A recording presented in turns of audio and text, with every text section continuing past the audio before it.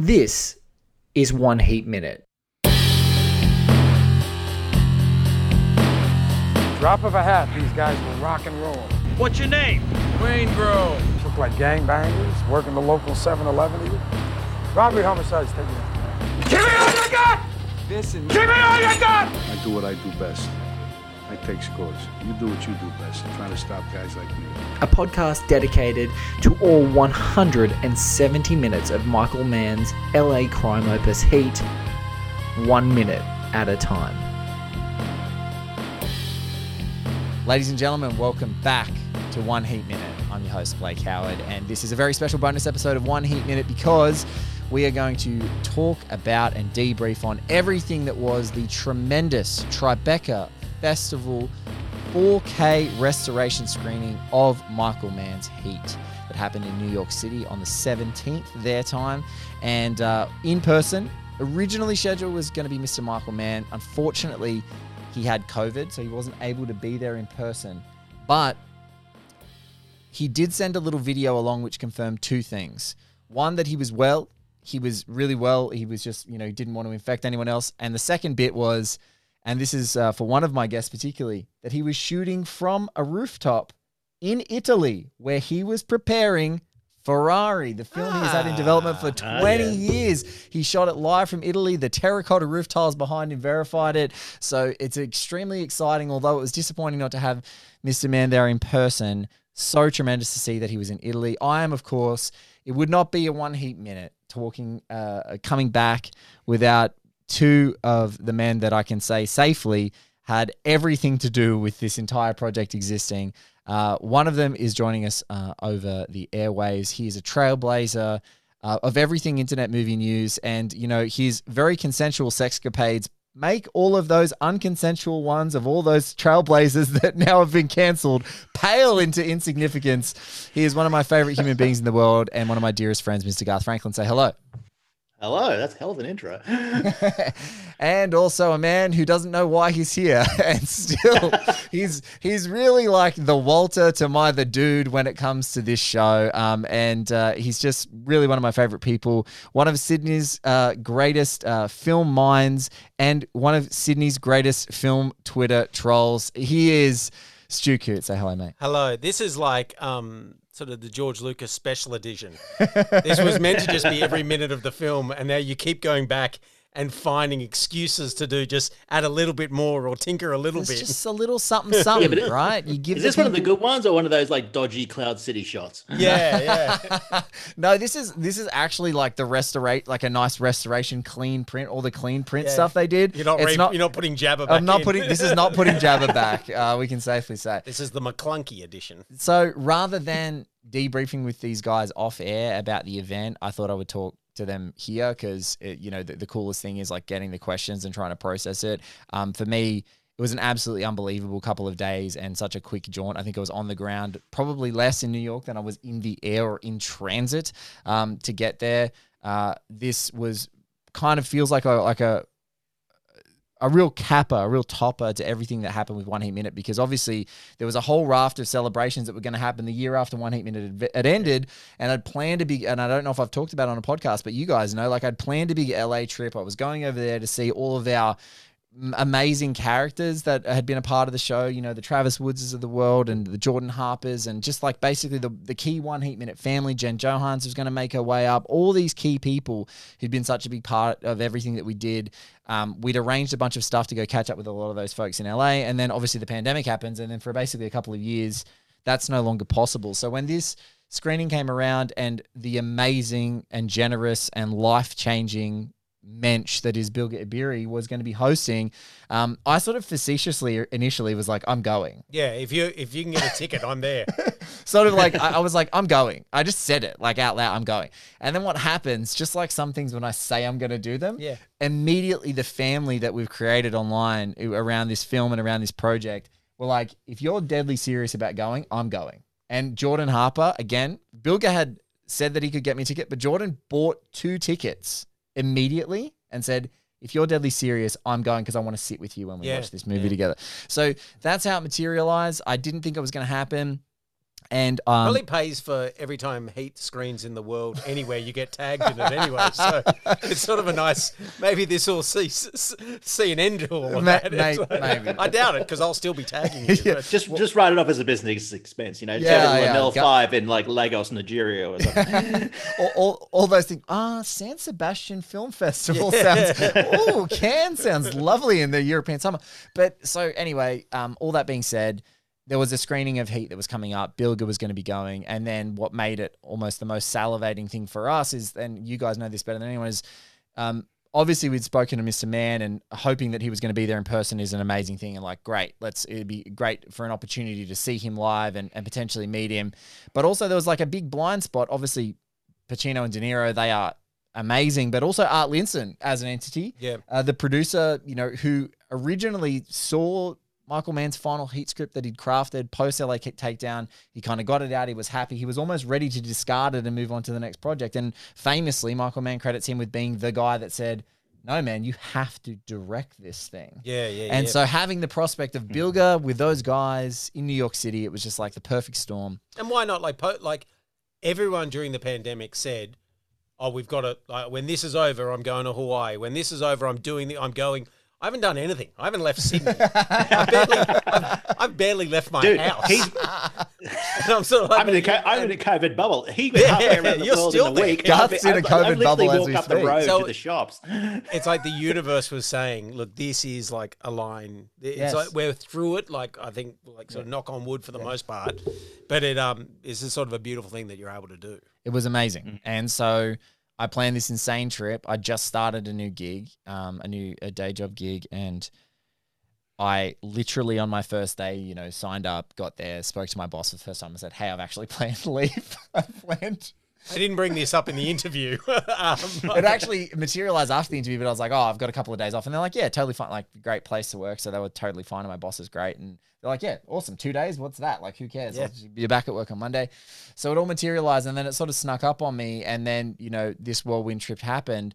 And so I went to New York and I got to meet so many amazing people that had been a part of it. The big members of the One Heat Minute family that I got to see, and I'm so devastated I couldn't see the sort of most of the LA clan, but Jordan Harpers and Sean Burns and Bilger Abiri, of course, and I got to stay with Bilger, which was his generosity is just Did boundless. you meet the cat? No, unfortunately, Bilger's old cat had passed, but I've met his new cat. Oh. I did meet his new cat. Okay. So it was sad. That was kind of sad. I originally saw the cat and I'm like, oh my God, is that the voice I've been hearing on my show? And Bill had to tell me, unfortunately, their old cat passed, which is devastating, but they just got a new cat. So so I stayed with Bilger and his family, which is great, in Brooklyn and New York, and got to meet up in person finally with the great artist Brianna Ashby, who did our Heat art and new Heat artwork that I commissioned in secret, like in preparation for this, and also because I want to finally get a Heat tattoo. And I was like, if I'm going to do it, I'm going to get Brianna to do a new piece of art. So I met Brianna, met Sean in person, met Jordan in person finally, met up with Dave Fear, who's the editor of Rolling Stone. He wasn't on our original One Heat Minute, but he was on Zodiac Chronicle. Got to catch up with Connor O'Donnell from the B-Side and the Film Stage, a great podcaster and a friend of now everything that we do. And I got to meet up with the youngin', Manfax, who's keeping the internet alive with Michael Mann adjacent ridiculousness. Yeah.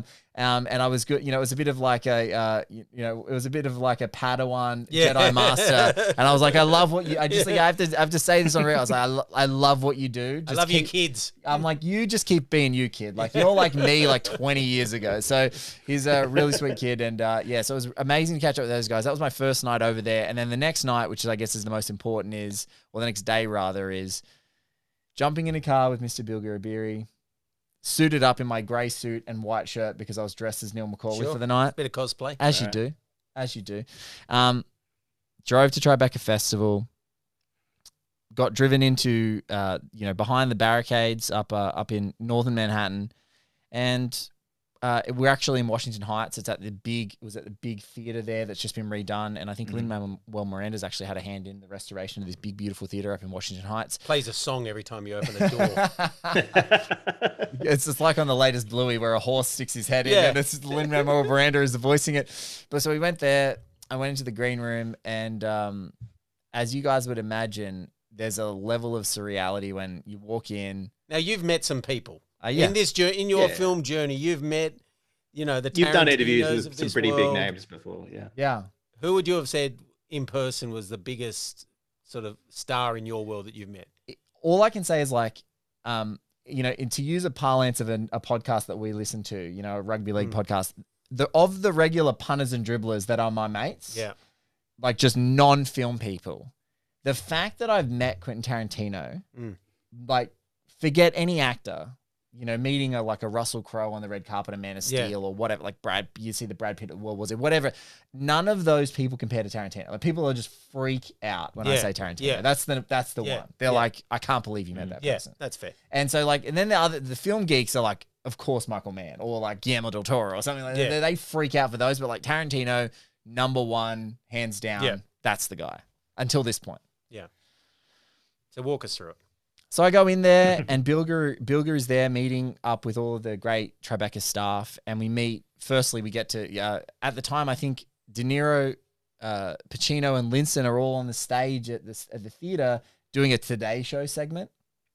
And we're in the green room, and Jane Rosenthal, who's Robert De Niro's partner and the person who runs Tribeca Film Festival, she comes down, amazing. We get introduced to her, which is really brilliant. And, you know, Bilger even introduced myself to Jane, and she was very shocked and like in awe of the fact that I'd come from Sydney. Yeah. And secondly, she's like, yeah, they yeah, they do Bilger get was like that. he's the biggest Heat fan in the world, and he even made a podcast, and she was just like, oh my God.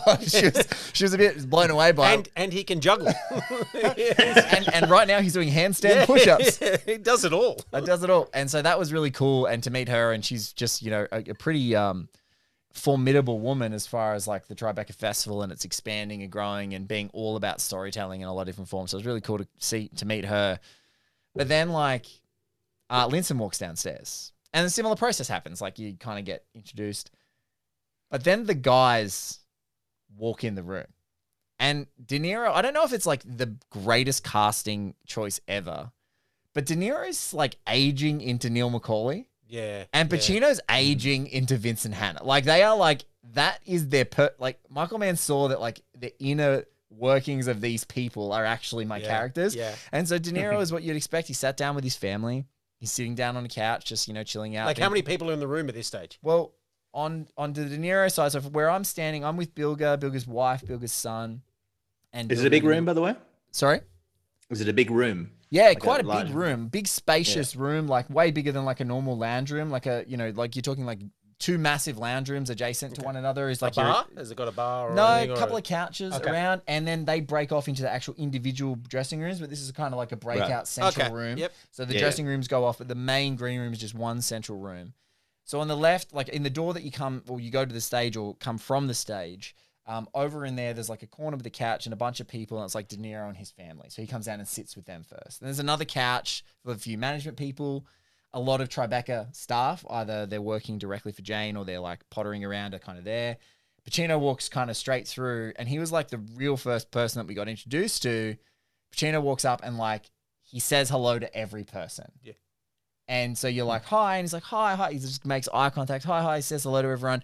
But Pacino was kind of in the middle of it. Like you sort of meet him and you're like, hi, Mr. Pacino, da, da, da. And then he's like kind of off, and he went into his dressing room for Yeah, a couple of minutes.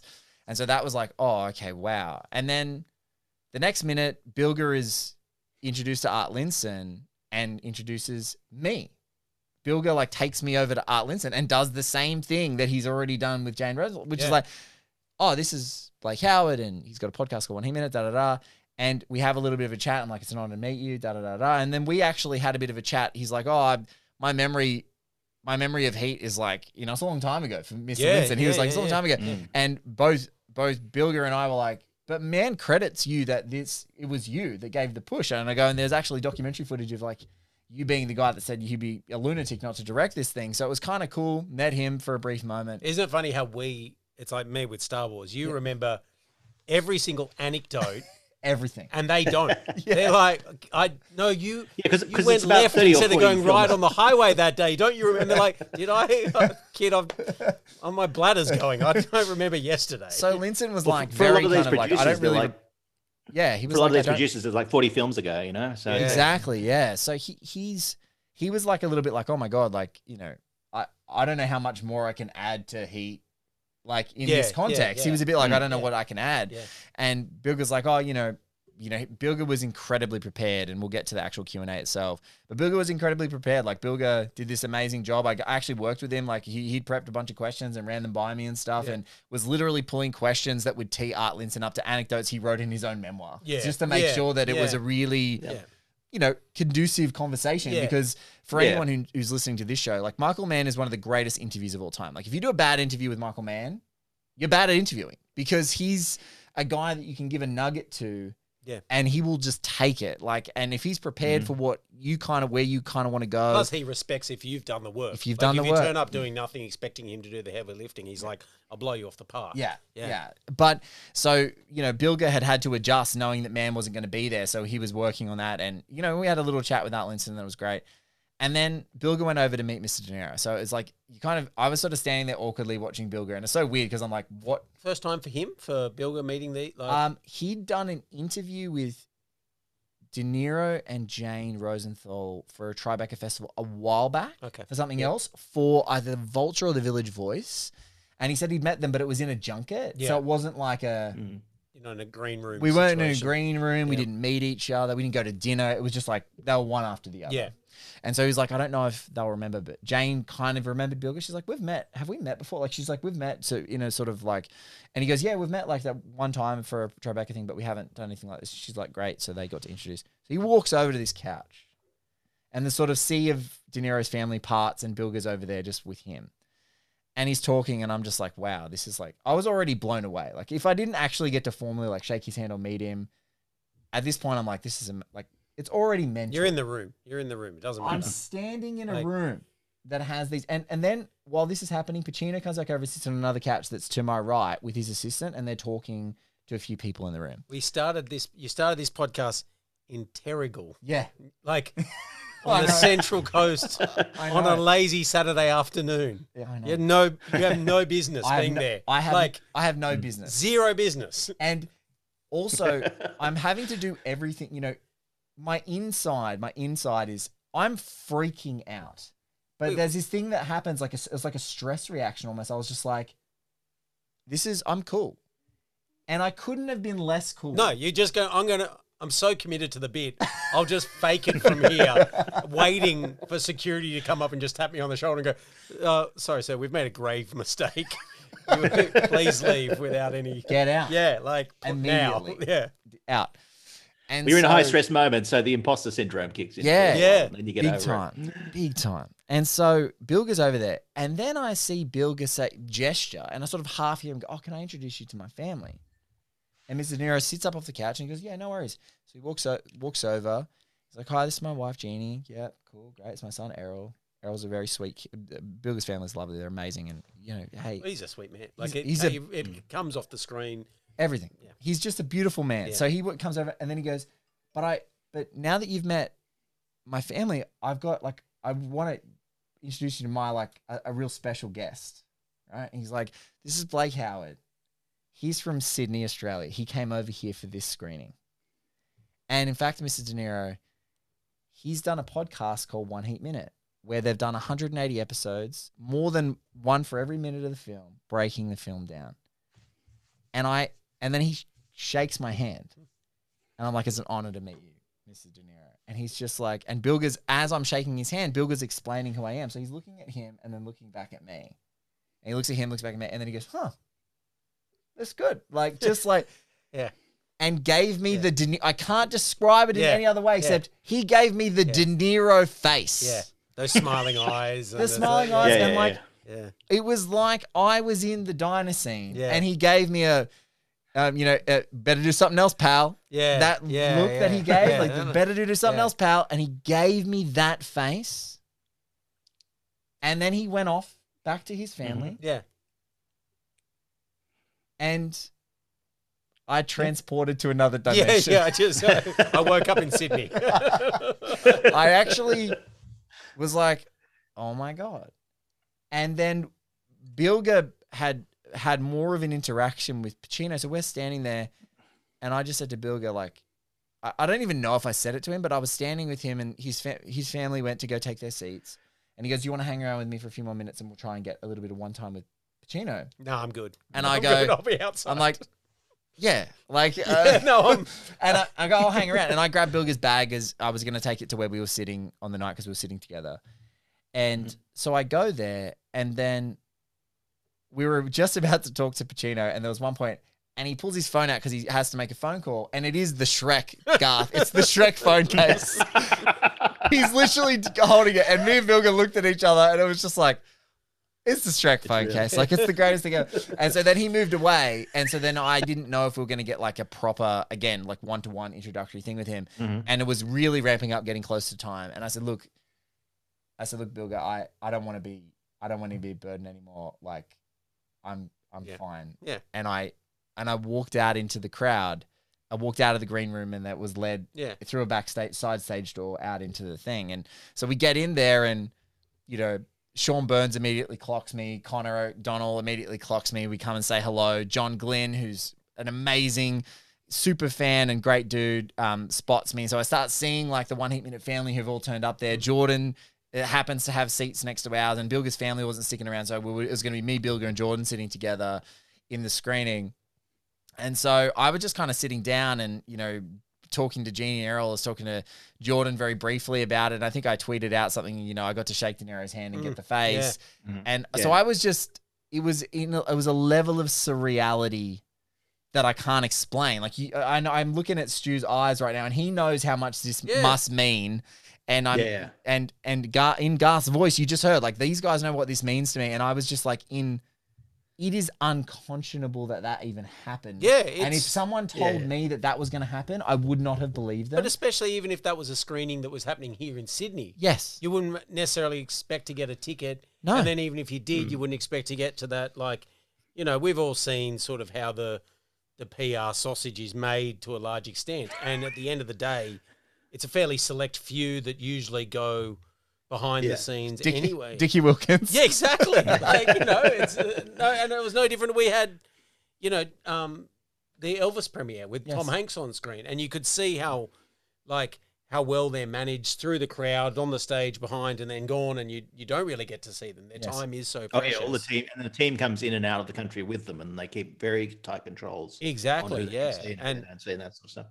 For you to have this as, again, this is about the 17th victory lap now for you, which is it's getting slightly obnoxious at this point that that you keep getting these like Michael Mann never does interviews for anyone. Oh, okay, I'll give you an hour. Like, all right. He never gives 2 interviews. All right, I'll do your other show as well. It's crazy. That it's just one of the craziest things that ever happened. And so then we get into the actual screening itself.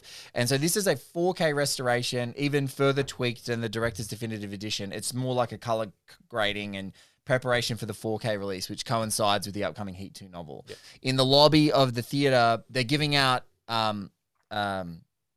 like reviewer copies of the novel. So anyone who was there now has a version of Heat 2.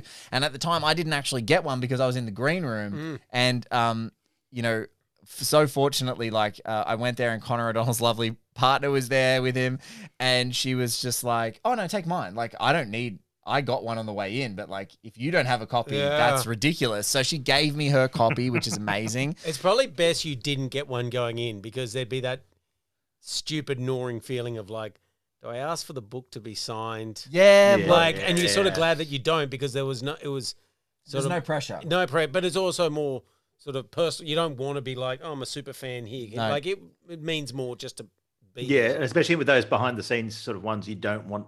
They're not there to sign stuff. That's no. Yeah, absolutely. And so we're there. We do that. We go to the screening.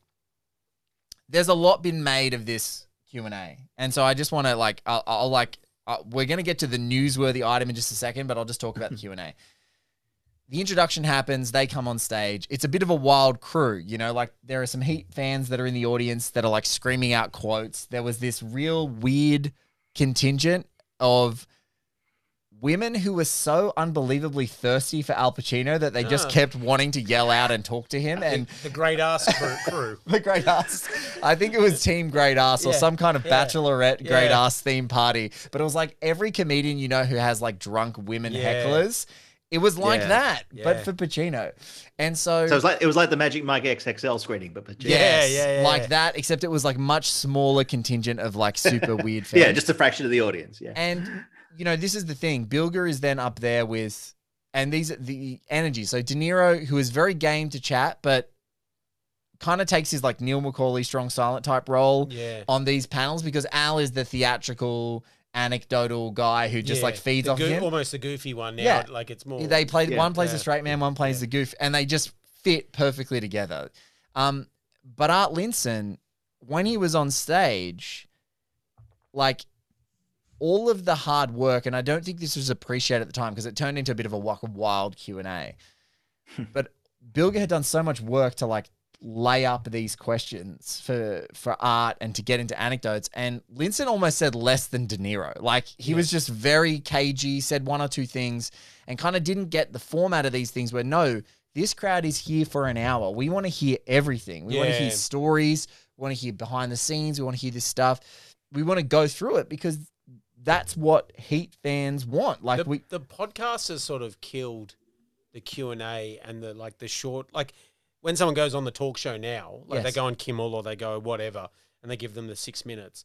It looks so painful now compared to like the 2.5 hour deep dive into someone's life and that intimacy that comes with this sort of form. Yes. And that's what I think people have sort of been educated over the last like 10 years to get used to that sort of conversation. And now when you go to these Q&As, they're like, was it fun to make, not saying Bilger's doing this, but you go to a Q&A where they're like, was it fun to make the movie? Yeah. And they're like, yeah, it was good. Yeah. No, Well, it's the same that's why junket interviews are also a lot terrible these days because they're the 5 minute get in, get out, ask you 3 questions, and they're all asked the same question. Yeah, Yes. And so Bilger did really what I would say is like kind of an amazing, like he did an amazing job at formulating great questions. And this is what I can say. I read them. Yeah.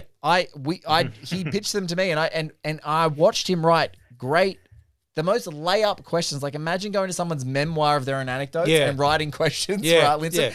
And which is probably how it should be done. should be done, right? He'd done the work. He'd read the Heat 2 novel. He'd watched Heat, even though he's seen it 100 times, watched it like the night before I came down. I can verify because I was in his office on his couch and there was Heat sitting next to his Blu-ray player. I watched him prepare, go over his notes, really thorough, had millions of questions for all of the guys. And it kind of went all over the place. And so, there was a couple of really phenomenal like insights that came out of it, but it was a bit loosey-goosey because I think Linson was a guy who was like, he wanted to get off the stage after 20 minutes. He's like, oh, this is done. But then no, people had paid for an hour talk before the movie. Dance monkey dance. And Bilger unfortunately had to be the bearer of bad news on the live show and be like, we still have like 30 minutes to go. Buckle up. And so they were trying to do it. And what happened is then he kind of got cagey. De Niro was already himself and was kind of a bit like, waiting for Bilger to ask him direct questions, and which he did. Right. And then Al was kind of going off the rails, and then the crowd was chiming in, and then Al just kept reacting to the crowd. So, and in fact, it was the De Niro show, right? Now, this is what I can say. Exclusive. Garth Franklin, 1 Heat Minute. Yes. Breaking Breaking news. The question about who should play the younger actors, who could play them now, was a question I gave Bilger Ebiri before the show. Now Okay. I need to be caught up here. Has something happened? I'll tell you. Okay, please do.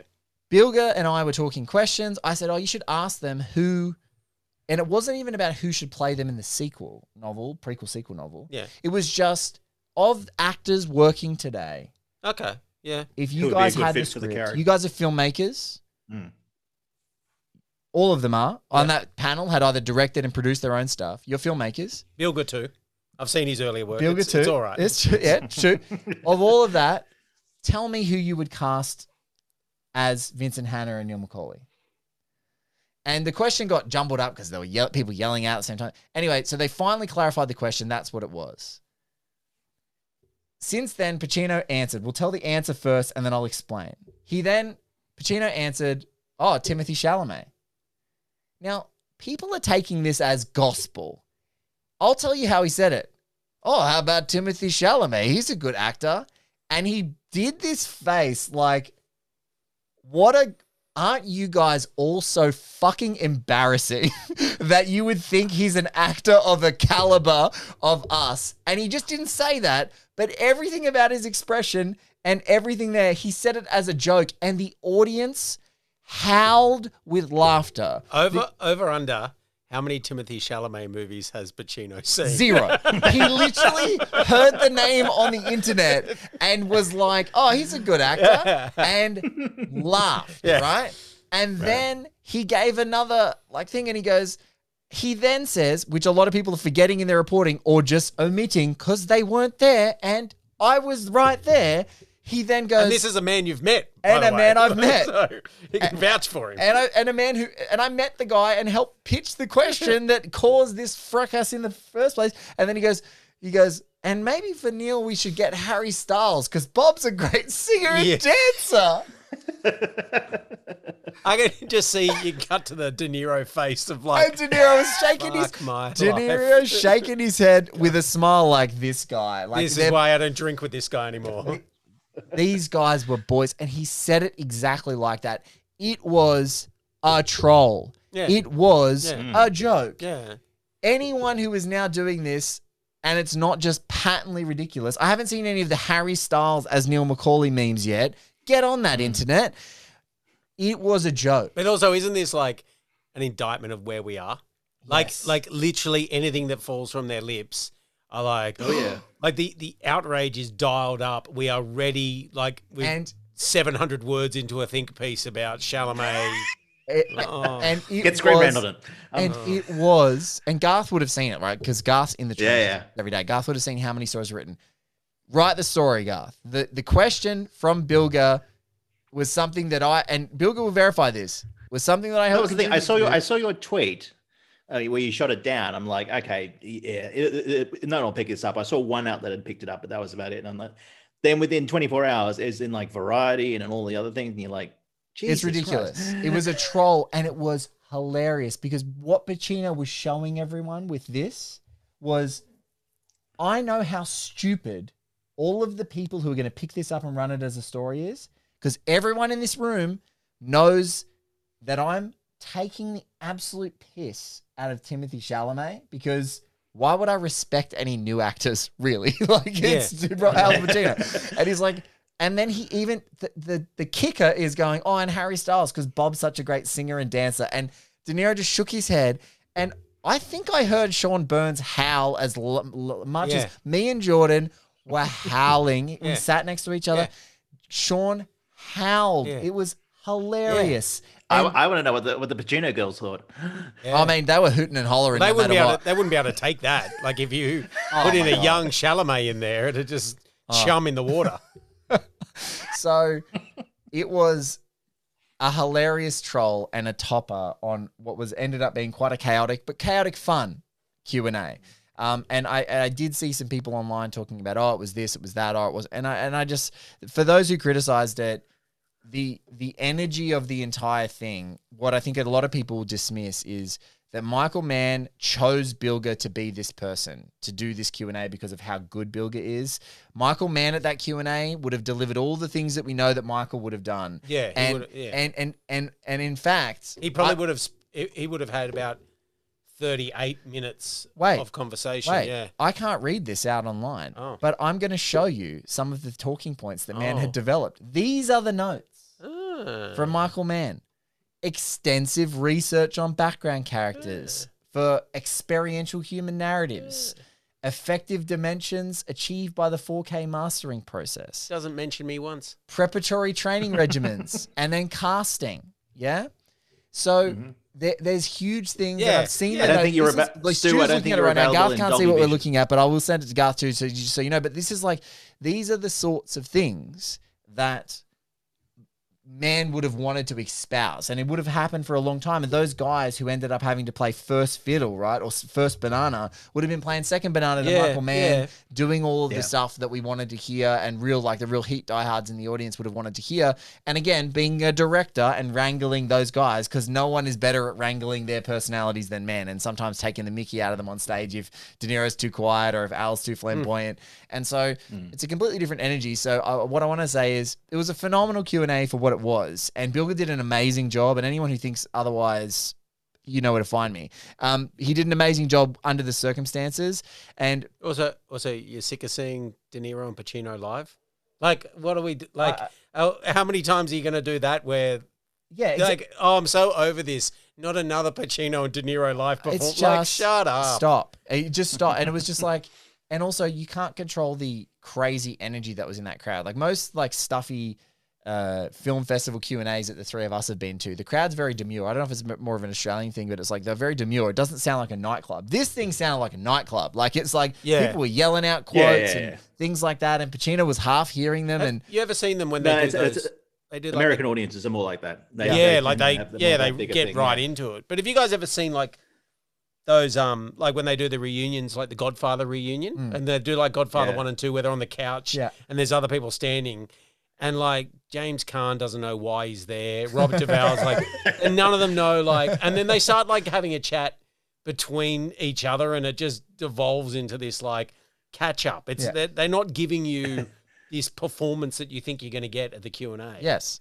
And so at the end of the day, I was in a room after being in a much smaller room, but I was in a huge room watching those guys do their thing, and it was joyful. Yeah, like that'll be only so many thousands of people ever will experience what you've experienced in that that way. Yeah. And so then they played the 4K movie, and pretty good. When's it due? August 9th. Okay. August 9th, I think locally and internationally now, available on a bunch of pre-orders. There's a really great Best Buy steel cover case that has the best cover I've seen so far, which the great Jen Johans, who's a friend of the show and a dear friend, is pre-ordering for me because I said I can't have any other copy that's not that steel case, so I want it. So if you're in the States and you're listening to this, Best Buy, I've got that one on pre-order, so get on that. But it is now more widely available, I think, internationally, so guys can, everyone who's listening to this is either A, probably pre-ordered it, or B, can. And it coincides with the release of Heat 2. So you could literally go to your local, wherever you go, whether it's a local bookstore, indie bookstore, or, whatever, and you could get those things at the same time. And in your hands have your new 4K transfer of Heat and your book at the same time. So that's how that's going to work. But watch the 4K transfer. It was amazing. Again, the sound is absolutely phenomenal. It looks phenomenal as well. There's a couple of color grading things, and this is what I said to a few people. They're like, is this your favorite version of Heat? And I think we three have now seen the 35mm print of Heat. Yep. And the 35mm print, which is on the original Warner Brothers Blu-ray, is still my favorite because for whatever flaws that man felt that it had, tightening up a couple of frames or, recolor grading something or color timing, it's that uncanny valley thing that I have with this relationship with this movie, which is anything that is different from that 35mm print. Yeah. I'm like, this is a fake. You know what I mean? I'm like, it's a great forgery, but it's not and ultimately it is my favorite. But you're talking with a lot of these certain 90s movies that get the remaster for the 4K discs. Some of them, it's revelatory how much an improvement it is. Like Batman Returns is a movie where you go watch that 4K compared to what you had before. It's a completely different movie, and it looks so much better. It's like Basic Instinct was like that as well. It looked really good. Yeah. Yeah. But what's the difference here? You said it's just color grading on. No, it's the director's definitive edition.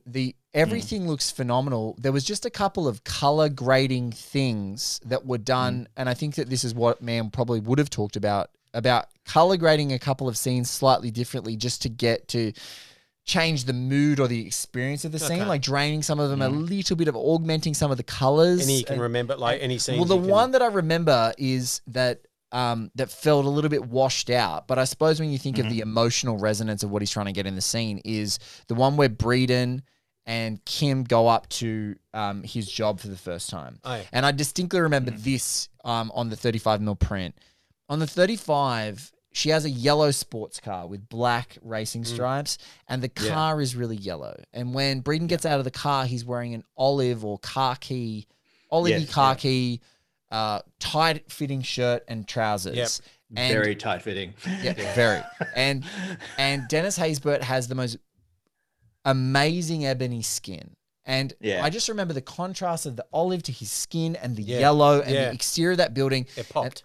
Everything popped. And in this, it was quite muted. And so that was just Okay. one particular scene. I was like, it feels like they've augmented the color because they're trying to, I don't know whether it's like trying to make it feel a little bit like washed out, like despondent, kind of burying the lead. Last Chance Like Saloon. Last sort of- Chance yeah, Saloon feeling, yeah. I guess. And so I think it would be really fascinating to hear him talk about that specific choice. And I guess that's where someone like me, who's a psychopath for this movie, is like, I see that immediately. I'm like, oh, I see what he may be trying to do there. But I love the hope, like, of that pop. Like, it feels like, oh, he's a new character. He's being introduced. Sure, Yeah. this is good. And then when you get in those kitchens. And she would have that car. Yes. She would have a She really has a nice- bright. she's like, got a yeah, bright car, yeah. right? She's the brightness in Yeah. his life. And so, sunshine. and so I don't prescribe as much to that, but just holistically, in all the big scenes that you think, they're just untouched because they're perfect. Yeah. Airport, bank heist, original heist. How's looking out over LA? Has he cleaned that up at all? Is amazing. Yeah. They have done some reframing in the director's definitive edition and then tweaked it so that that's one thing where I would say, Because it from looks the a bit 35 flat in the 35. In the 35, it looks flat as. Yeah. This is the green screen This- shots of Brenneman and De Niro? Or? Yeah, so what's happened is the rear shots where it's actually the real LA lights Real looks thing looks so great, yeah, yeah. amazing. Yeah, And but then those cuts, the cutaways. cuts are hide great, an edge. but That's- they've that's done okay. something to them so that they look way more seamless. Okay. So Okay. I even think they've kind of pivoted where the frame is, like how they're focusing on or pushing in, just to take out some of those flat edges. Yeah. And it really works. Like, it works gangbusters. I actually leant over to Jordan at the time. Thank you for reminding me. I leant over to Jordan at the time and I was like, I think they've reframed this. It looks freaking amazing. He's like, yeah, it looks so like seamless. Yeah, compared because to that's the only choppiness. one time when you're like, whoa, what is like? Yeah. It's like, yeah. It's the obvious green screen. It's the only real obvious Yeah. green screen in the film. And that's the one big regret that man has is like, if I had a digital camera at that time, I could have shot that night scene. I could have not even worried about the lighting. I would have used exactly the same cameras that I used behind them as I would have used in front of them. And I would have Yeah. had and it wouldn't be that one thing that grates me. But yeah, so that was, really, really, really, really tremendous. So yeah, that's that was that screening. Then it ends and, it was so weird. Like, I was walking out of there and I was walking with Jordan, and the ending, as it does, moves me to tears. And Jordan goes, "You're one of the only people," he goes, and I wish that I still had this, but in true podcasting fashion, I recorded a little something after the show and it's been corrupted. So I'm trying to fix the audio. And if I do get it back, I will release it. But Jordan was like, "You're a guy who doesn't say the lines in the movie, like in an annoying way while the movie's happening." He goes, "But you consciously or unconsciously do every hand gesture that is happening on screen." And he goes, "And I didn't realize how good a hand gesture movie he is." He's like, "Until you're like doing Yeah, it next to me unconsciously." And he's like, "Oh no, actually it's like maybe the best hand gesture movie ever made." And I'm like, so Stu's nodding and smiling because he's watched this movie so many times. He's probably we do the same thing to each other, and Garth too. But yeah, it was amazing. We walked out of there, and then one of the most heartening things ever was this really, really wonderful gesture. So the 1 8 Minute family is obviously grown, exponentially. And there's so many people that come up to me, and so many people told me that like when I was going to be going to this, that, that they were going to go along too, which is crazy. And so Eve is a Pisces, who is in New York City, came to the Tribeca Heat screening, thanked me for the show, and said that during the pandemic, as she was running around when she was only allowed to leave her house to exercise, she was listening to 1 8 Minute and gave me this super yucky Wes Studi shirt, which is written out in the Heat font, and it was a limited edition that just sold out almost instantaneously. And she said, "Look, I've had this shirt for like 3 to 6 months, but when I knew you were going to be here, I feel like I have to give it to you because this is like the smallest thank you I can give you for everything you've done with the show." And I just was completely blown away. And so to be at a Heat screening and have people walk up to me excited that I was there to share it with them, was kind of amazing. And so then the end of the night was walking off into the sunset with Bilger and Sean Burns and Jordan Harper and Connor O'Donnell and John Glynn, and going and having a big celebratory drink and talking about how insane it was that I was in New York City watching this movie, and how insane the show was, and how insane the events that led up to that was. And I just think it's a testament To quote a Simpsons bit with the fluffy bunny, then comes the honeymoon. So And it's a testament to the community that you built, because it hasn't been one that's like not filled with infighting. The entire time has been about love, and what about this bit, and what about that bit, and I love this bit, and I think that's still the fun side of sharing this passion and hobby with each other, is like, I really love this thing too. Not I love this thing to the exclusion of others, or it then turns into a pissing contest with something else. It's like, how fucking rad is just to sit down and watch this film. And everyone you watch it with, everyone goes, that's a fucking rad movie. Like, I actually brought it up with I've just moved for work, and I brought it up with some new people I'm working with.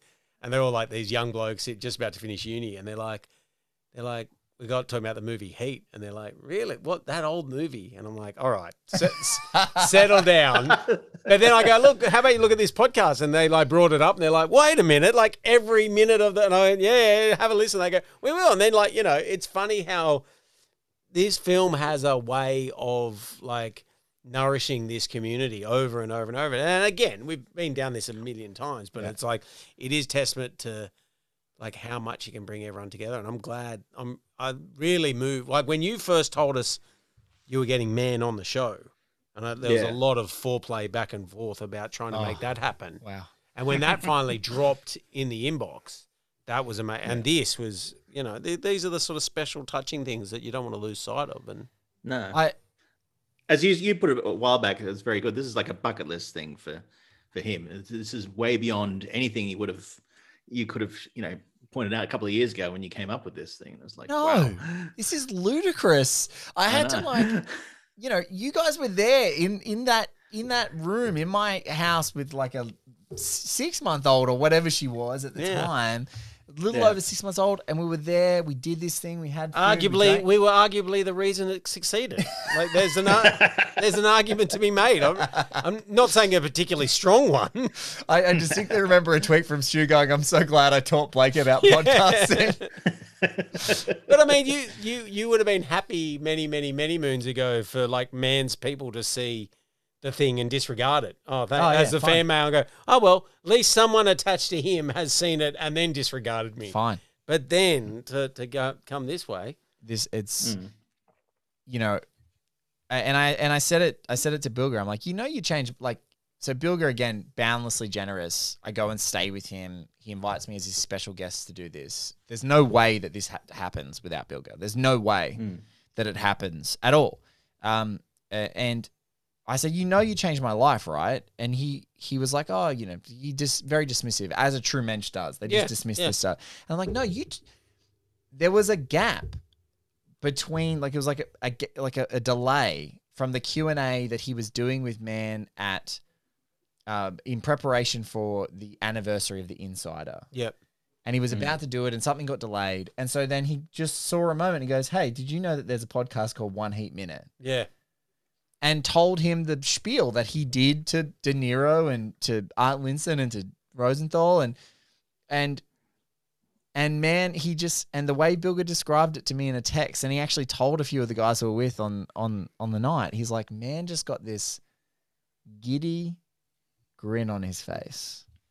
Like, look at this guy. Like, you do this sharp, you do that sharp. Like, he just saw something in my obsession and approach that really tickled him. He was like, he just smiled with it. He said he smiled with a big giddy grin. And I'm like, I brought my favorite filmmaker joy in that moment that led to that. Yeah. And it wouldn't have been without Bilger. And then again, this thing is not without Bilger. So I can't even begin to mention how thankful I am. And I said that to him, and I'm like, you just keep doing it. That's why I say, like, the only way I can describe him is just boundlessly generous. And I think that boundless generosity and reciprocity is like in our little One Heat Minute crew extended family. Yeah. Like, and so I'm so grateful, and meeting all these folks in person was just truly special. And like, you know, I can safely say this. I know what it's like to kiss Sean Burns on his sweaty face while he's had a few drinks. I know what that's like. I grabbed Jordan, and even the guys were like, they're like, I mean, it's not so high on the bucket list, but it's close. It's on there. 7 to 8. But it's like, I saw these guys in person, and that, like, one of the things they first said to me was like, you prick, I didn't know you were this tall. I'm sorry, I've mostly been seated this whole time. Yeah, they're like, your camera's up high, you tricked us, you damn tall, handsome Australian. I was like, oh, stop. But it was, you know, this is just, it's crazy. Like, and I've had a couple of mates call me, like I didn't get a chance. I was saving this conversation to happen live with you guys to be recorded, but like I said to my mates, like I told them these things that had happened, and they're like, "Oh my God, how do you feel?" I'm like, I'm not going to process it yet. Like it's not fully hit me how big that is. Yeah. And I go, one day, I even said to the guys jokingly the other night, I'm like, it's not going to hit me now, but like when I'm flying over the Pacific, I'm just going to cry like uncontrollably.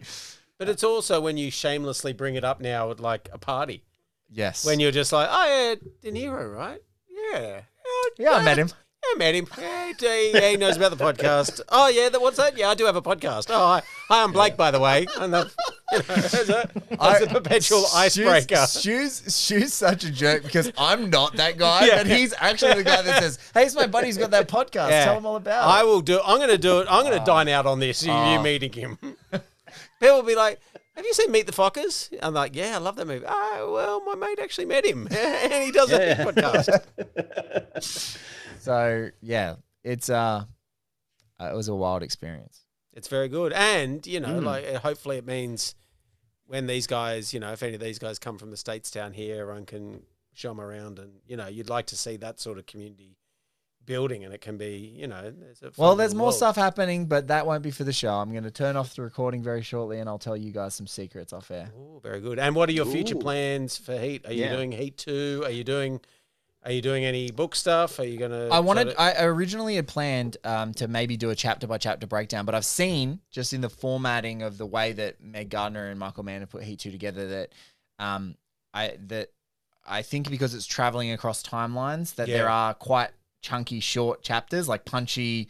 163 chapters. And I'm not doing that. Let's write out there. So I'm thinking it'll probably be like a mini series where I'll get a whole bunch of the gang together once I've read the book. I'm going to have it a few months out. So I'm going to do a lot of study and and really try and find thematic ways that we can piece this together. And it probably won't be each timeline because I feel like 2 episodes might be too brief, but definitely going to try and talk to Michael Mann about it. Definitely going to try and talk to Meg Gardner about it. And that's kind of already on the horizon and on the cards. Definitely the entire One Heat Minute family who've been a part of it are going to be a part of that show, I'm sure, throughout the life cycle of its existence. Is there any reviews in yet? Has anyone, some preliminary kind of thoughts? Soft reviews? Yeah. No, I think that all the formalized literary reviews will probably come closer to release, but I think that it has been disseminated around so people are getting the vibes. And from everything, from some of the people who've actually had a bit of a chance to read it, and Bilger read the book and had a copy of it with him, and even Sean Burns started, we've been interacting because he got a copy on the night and he's been reading it. He goes, one of the greatest benefits that this thing has, reading it, is not only is it very Michael Mann and very, very good. He goes, you've got the characters in their voices in your head. Yeah. So for every line, he's like, and Sean's already trying to start an OnlyFans where he can just do Vincent Hanna quotes from Heat 2. And look, I think there's money in it. Which it was sort of the failing of Tarantino's effort with Once Upon a Time in Hollywood. It was though that his writing coupled with the bodies that he cast didn't him writing about sort of Brad Pitt being this massive Japanese cinema fan. I'm like, no, it wasn't. Not that guy you've just shown us on screen. Yeah, some of it. He's not going cruising for foreign cinema and keeping diaries about stuff that's no, he was. Some of it was a stretch. I think he almost kind of rewrote some of the characters, and some of the characters that were the funnest in that Tarantino reread. We had the Steve McQueen character. Yeah. He was in it for 2 seconds. And I wasn't thinking of what's his name? Garth, the guy, Damien, what's his face? Lewis. Damien Lewis. I wasn't thinking of Damien Lewis. I was thinking of Steve McQueen. I still think, not to go off topic, but I still think Tarantino intentionally wrote that book so he could say the film was better than the book. That's your hot conspiracy theory. Hot takes here. One hot take. Can I ask with the novel, is it a long novel? Yeah, actually, what I'm going to do, Stu's going to jump up for us while we're doing this. This is live. This is live theater. It is, here, it is 470 odd pages, 466 pages. Is that the large print or the small? They're coming in 2 types. You can buy it in 2 types. There's two versions. So this is like what it's called, an advanced reader's edition. It's not for sale, or it's a galleys, I think is what they call it. There will be a hard copy that comes out, but this galleys version that I've received here is about 460 odd pages, with a few acknowledgements from Mann and those things there. So it's definitely it's definitely By the pool, take a week off, and I have just come out of. I've just come out of like my master's, and I'm absolutely sick of reading things I didn't want to read anymore. Yep. And so I've been reading some other great books, and read the pulpy crime novel from Candace Fox. I read Norm Macdonald's autobiography, which is just a scream. And so I just decided that like, I'm going to just binge the living daylights out of this book, and it's going to look like a university book. Like it's going to have dog-eared and tabbed. Dog-eared, tabbed, scribbles in the margins. Yeah. I'm going to just... Unusual stains. Yeah. Some stains. And I'm just going to pour over it and really go to town, and then try and figure out a way. I mean, look, the evolution of our show, the greatest thing about One Heat Minute was the format and the way that we could pour over individual minutes and pour ourselves into it and enrich our own experience of it with people pouring themselves into it. So for me, with a novel, because that is, again, this other great subjective lens, it's just finding great little perspectives and viewpoints to bring people in to have those conversations. But our shows have evolved. Like if you listen to Zodiac now, and you listen to Josie and the podcast, and you even listen to Miami Nice, which is going through similar things. It's like we have a different style, and this will find its own style. But even turn it's like like a Brady Bunch style book club. Yeah. Meet, you can have 5 or 6 people discussing it. Absolutely. So we'll do multiple kind of episodes about sections of the book with different people talking, sometimes joint groups, and it'll weave into the next thing. And so, I'll figure out a way to do it by the time we get there. And I've got plenty of time to get that done and plenty of interviews lined up. And so as soon as a lot of, and now I know a stack of people who've got early copies of the book, who are part of the One Heat family that'll have it. And so once that most of them can't read, but they've got it. Sean Burns can't read. So very, very good stuff there. And just, it's going to be incredible to talk about again. And then, we'll try and wrap it up with a Mr. Man chat again if we can throw that out into the universe. So I think that's not an impossible feat at this point. And then we'll go from there and move on to other things. I like how lackadaisical you are there. It's not an impossible feat just to get Michael Mann on here again. A year ago, or 2 years ago, sorry, you'd be like, oh, it could never happen. I couldn't imagine, but I'm just saying, it's like I couldn't imagine that it happened. But now that it has, and for this, it feels like, oh, this could happen, and that's okay.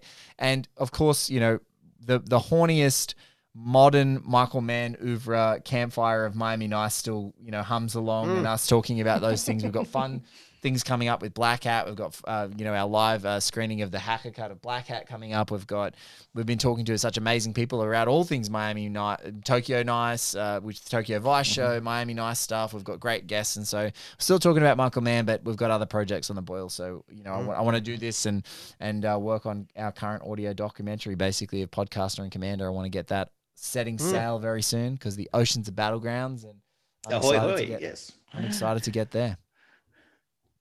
Gentlemen, thank you so much. Our pleasure. Thank you so much for getting drunk with me at Sydney Film Festival, which you would be doing most years. Yeah, missed it this year. Well, this is what, it was about 5 years ago? Or was it when 4 years ago, yeah. Oh, yeah, nearly 5 years ago, yeah. Wow. Yeah, Holy shit. 5 years ago. Yeah. It is 5 years ago. Yeah. 2017. You're waiting for a check. Oh, God. I love this guy. I love these guys. He's the guy who lifts me up and then takes great pleasure, like an Easter show, wood chopper, to just chop me down in record speed. It feels like Whiplash. Freaking J.K. Simmons over here. J.K. Simmons. Jesus. Garth Franklin, thank you so much. No problem. If you want to debunk that, I won't. I can take direct quotes about the ridiculousness that is now Timothée Chalamet doing Heat. So, and all these people that are writing like it's a fact are insane. Yeah, no, I'll write up a story tonight. No problem. Patently insane. Stu? Great to see you, as always. Pleasure as always. Good to do it in person. Great to do it in person. I wish Mr. G-Man, if he wasn't on a COVID lockdown, could have been here. But we'll find more excuses to talk very soon. Oh, we got to, you know what, screening's coming up and so on. I'll see you very soon, I think.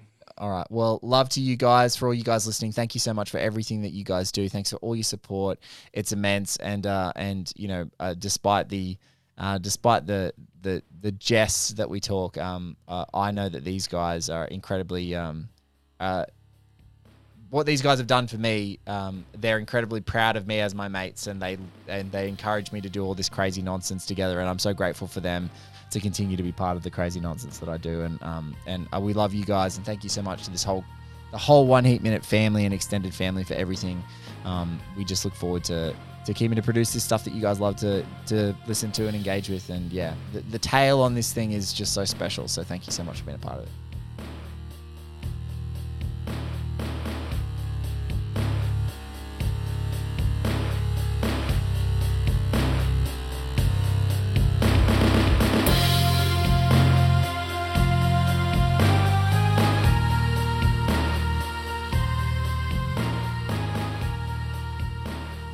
Hi, this is Blake Howard, host and producer of One Heat Minute Productions podcast. We dive into the great and underappreciated cinematic works, often 1 minute or one scene at a time. Our crew of guests are some of the most wonderful filmmakers, writers, authors, and critics ever assembled. Our shows include One Heat Minute, Josie and the Podcats, All the President's Minutes, Increment Vice, and right now, Zodiac Chronicle. Check out oneheatminute.com or find us wherever you get your podcasts.